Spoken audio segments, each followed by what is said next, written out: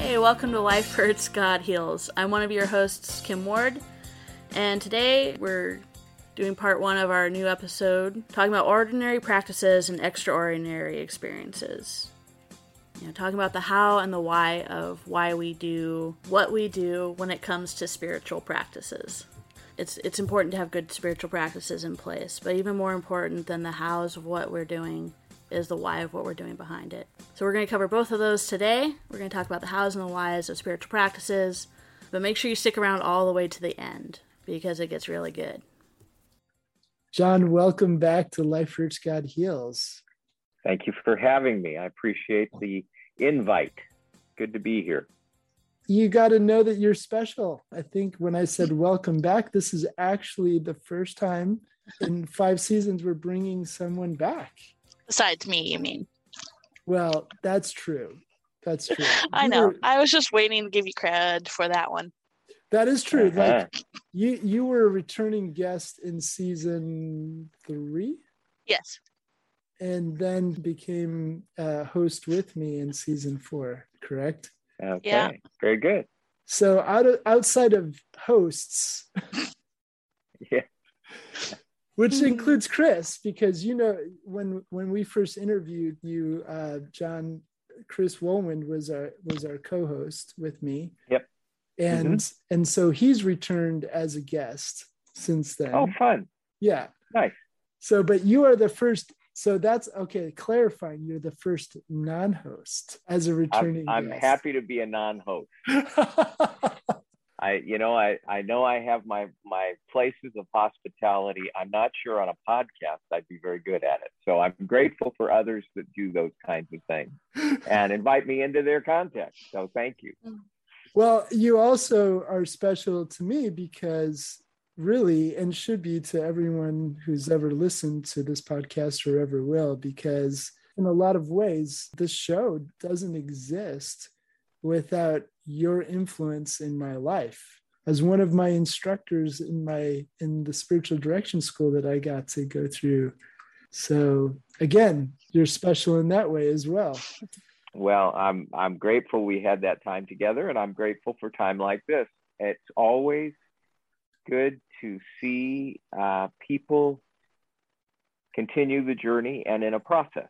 And so I appreciate the fact that as you continue to kind of work some of these places into your own life and see God at work through those things, it's fun to catch up a little bit and see all that kind of has transpired since then and is continuing to transpire beyond this time. So that's a good thing.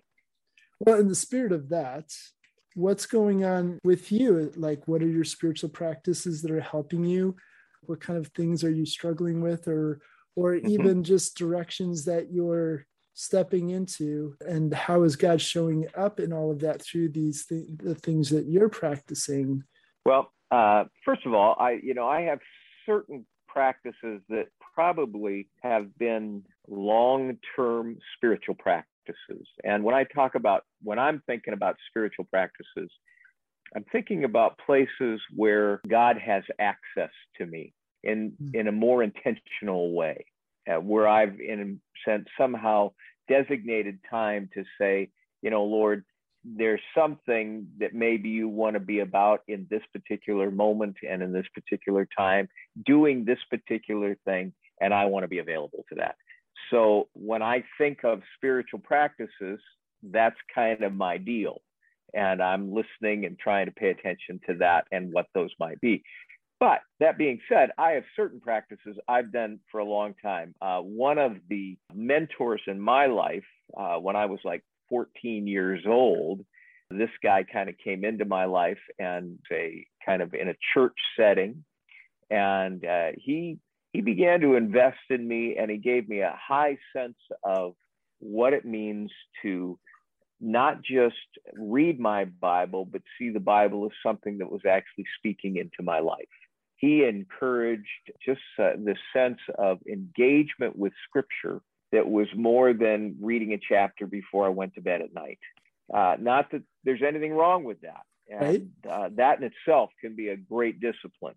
Right. But he he began to press into that place of saying, how is this beginning to shape your life? This word from the Lord, this sense of the scriptures. And so from the time I was probably 14 years old until now, this man encouraged that a sense of a practice, a daily practice of engaging with the scriptures.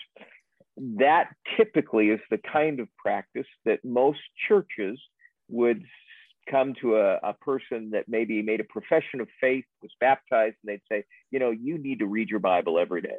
And that would be kind of a practice, they would say. And like I said, I think that is an excellent practice. So nothing wrong with that. It's just how I do that. Oftentimes I tell people that that's something they should do. I just give them no skill sets to actually do that. And so part of my mentor's work in my life was to not only say, read your Bible every day, but to say, here's a way to do it, or here's some things to think about as you do that. And those have been very formative to my life.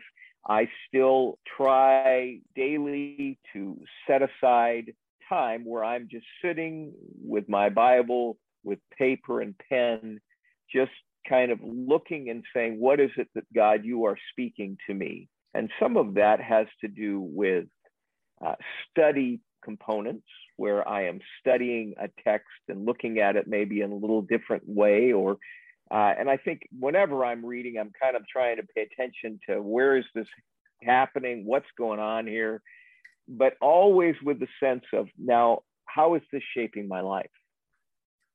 So I don't want to just leave it with the sense of, I've read it.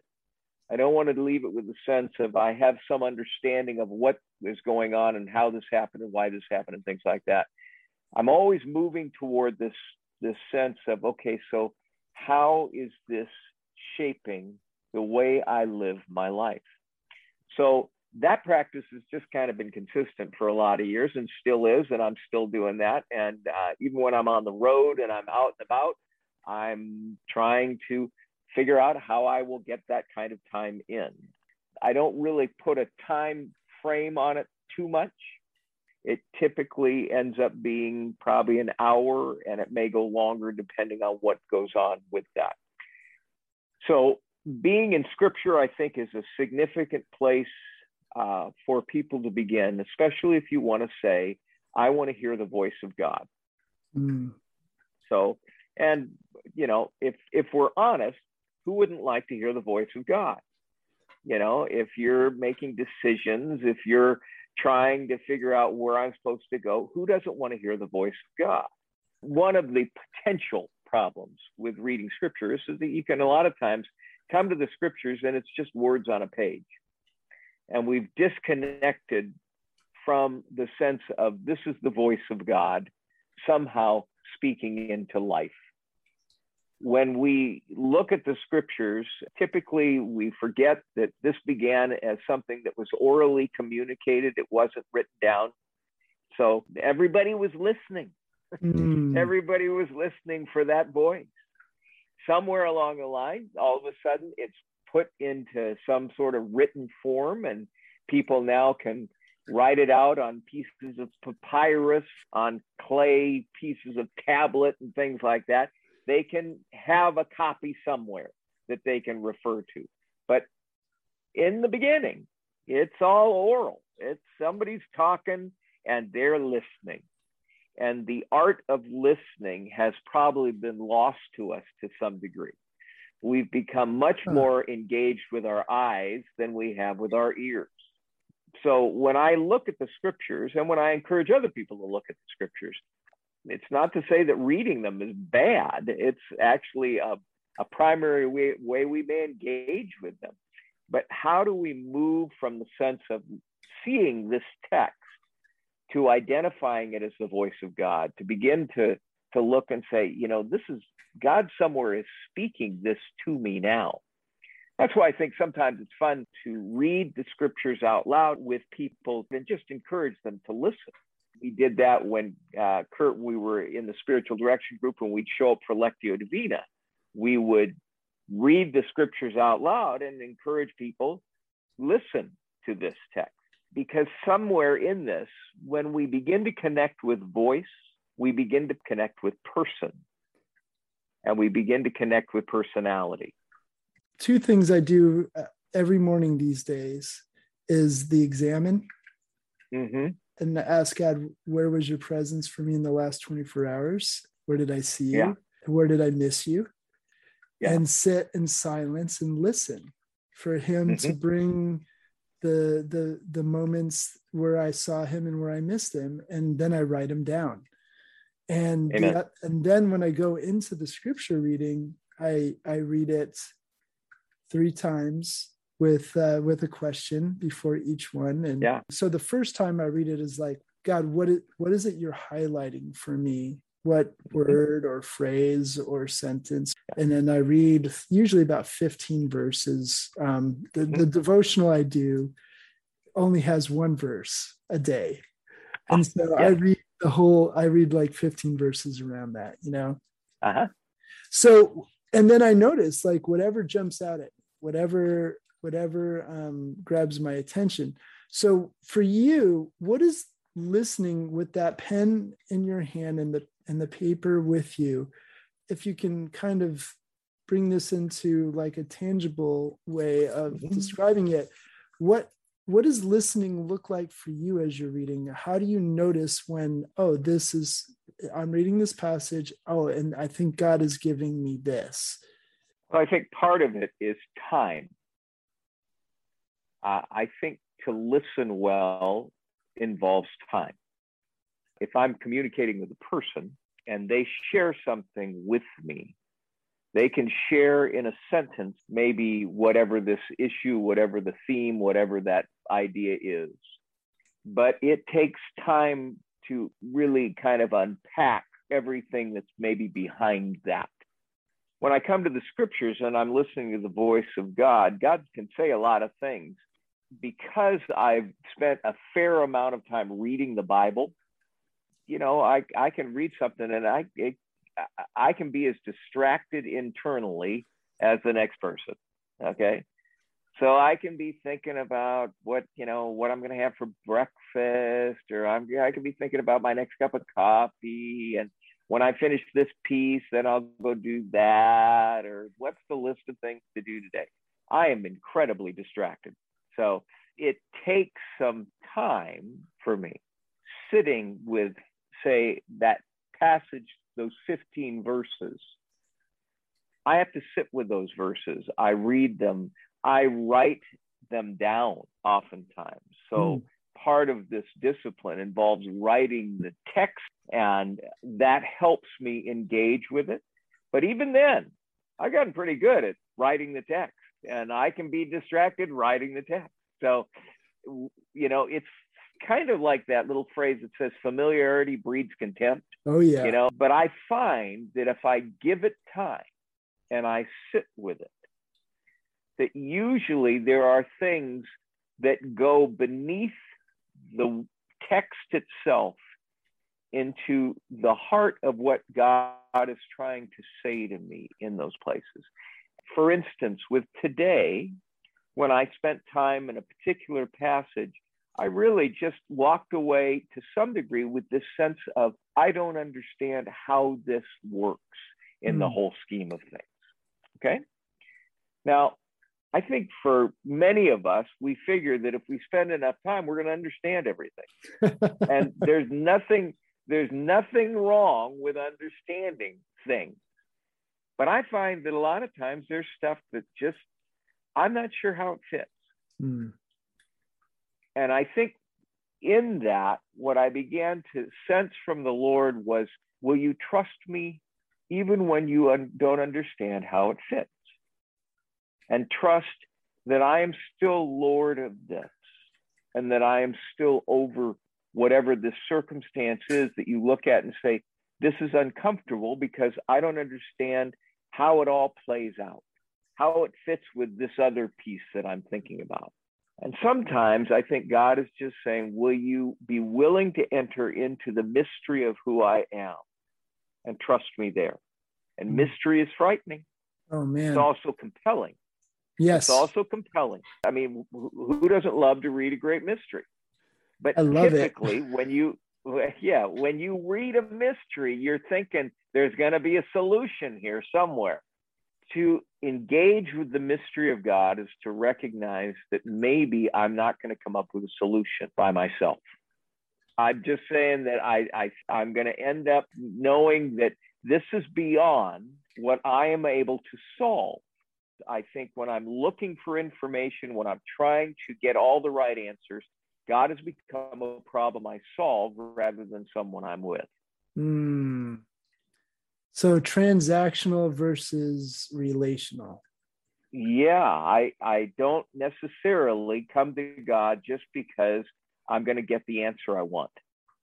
Oftentimes, confusion is not the answer I want, the lack of understanding, because all that sense of understanding, it feeds me. It feeds a part of me that oftentimes moves into the places of arrogance. And I know that already. I've done that, been there. I've had all that experience. I've got that wired.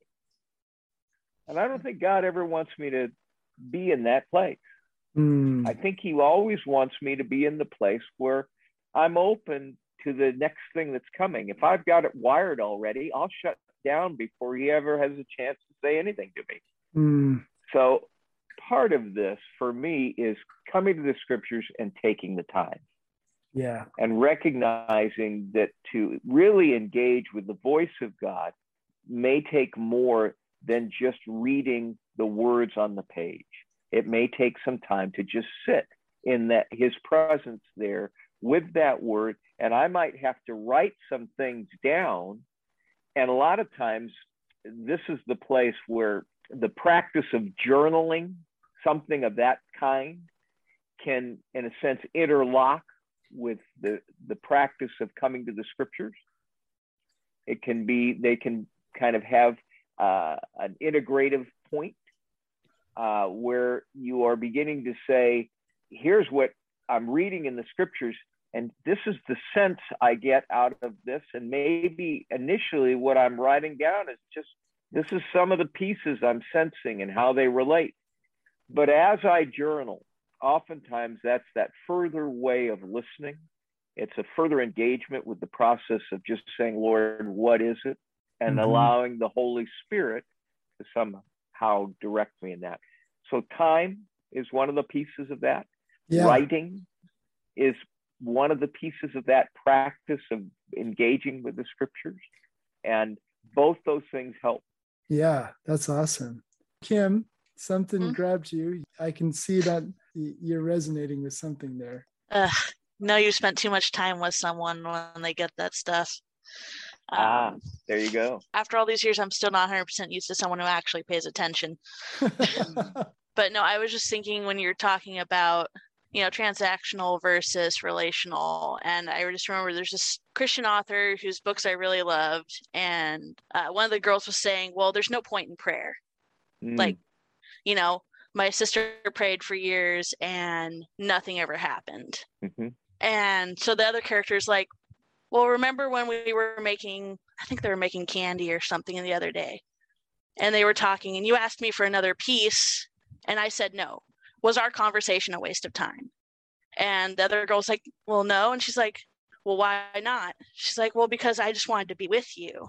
Wow. And that stuck with me for years. Just the idea that we can tend to look at our time with God, our Bible study, our practices as, what am I going to get out of it? And God's like, I want to be with you.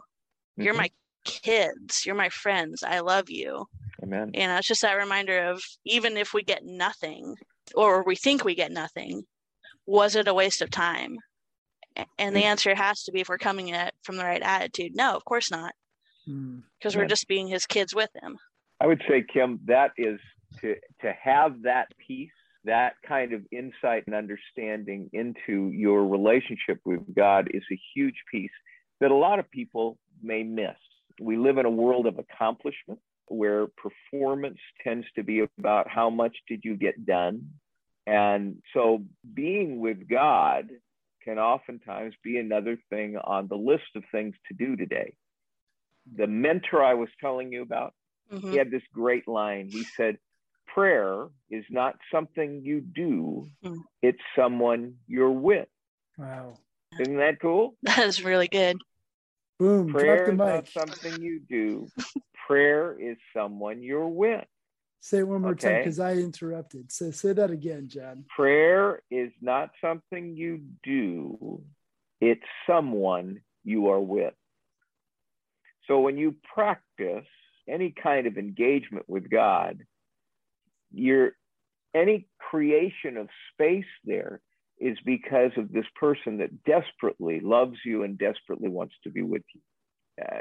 Henry Nouwen's definition of spiritual discipline, I think, is one of the best that I've ever heard. And he said, spiritual disciplines are making space in your life for God to act. Okay. Yeah. So you can do something so much as you're just creating space so God can do something transformative in your life. And to some degree, that's where we are in this process. When we engage in church, and that new believer, that one who's made that profession of faith, is told, you need to read your Bible. Somewhere in their mind, they're thinking, okay, this is what I'm supposed to do.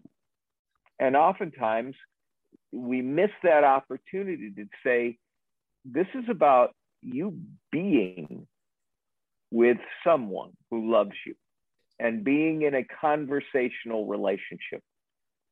I think that's a great place to stop. I think John has touched on a lot that we would do well to sit with, meditate on, and process. But don't worry, there's much more to come. John has so much more to share with us. And to give you a little taste of what part 2 is like, I just want you to think about this. Identity. How important is identity to everything we do? We're going to talk about that in our conversation with John next time. Before you go, let me ask you a question. Are you stuck in any way in your life? Whether it's being stuck in past wounds that you can't seem to get over, or whether it's just being stuck in certain patterns of thinking and behaving now that you just can't seem to get past, or you feel stuck when it comes to the future. You want to know what God has for you and how to move into that. Well, let me help you with that. As a coach, my goal is to help you discover who God made you to be. What is your unique identity? Let me help you discover that, because everything else you want out of life flows from that. If you're interested in having a consultation with me, you can reach me at coachkurt777@gmail.com. That's Coach Kurt as in COACHKURT 777@gmail.com. Until next time, remember, you are God's beloved, so be loved.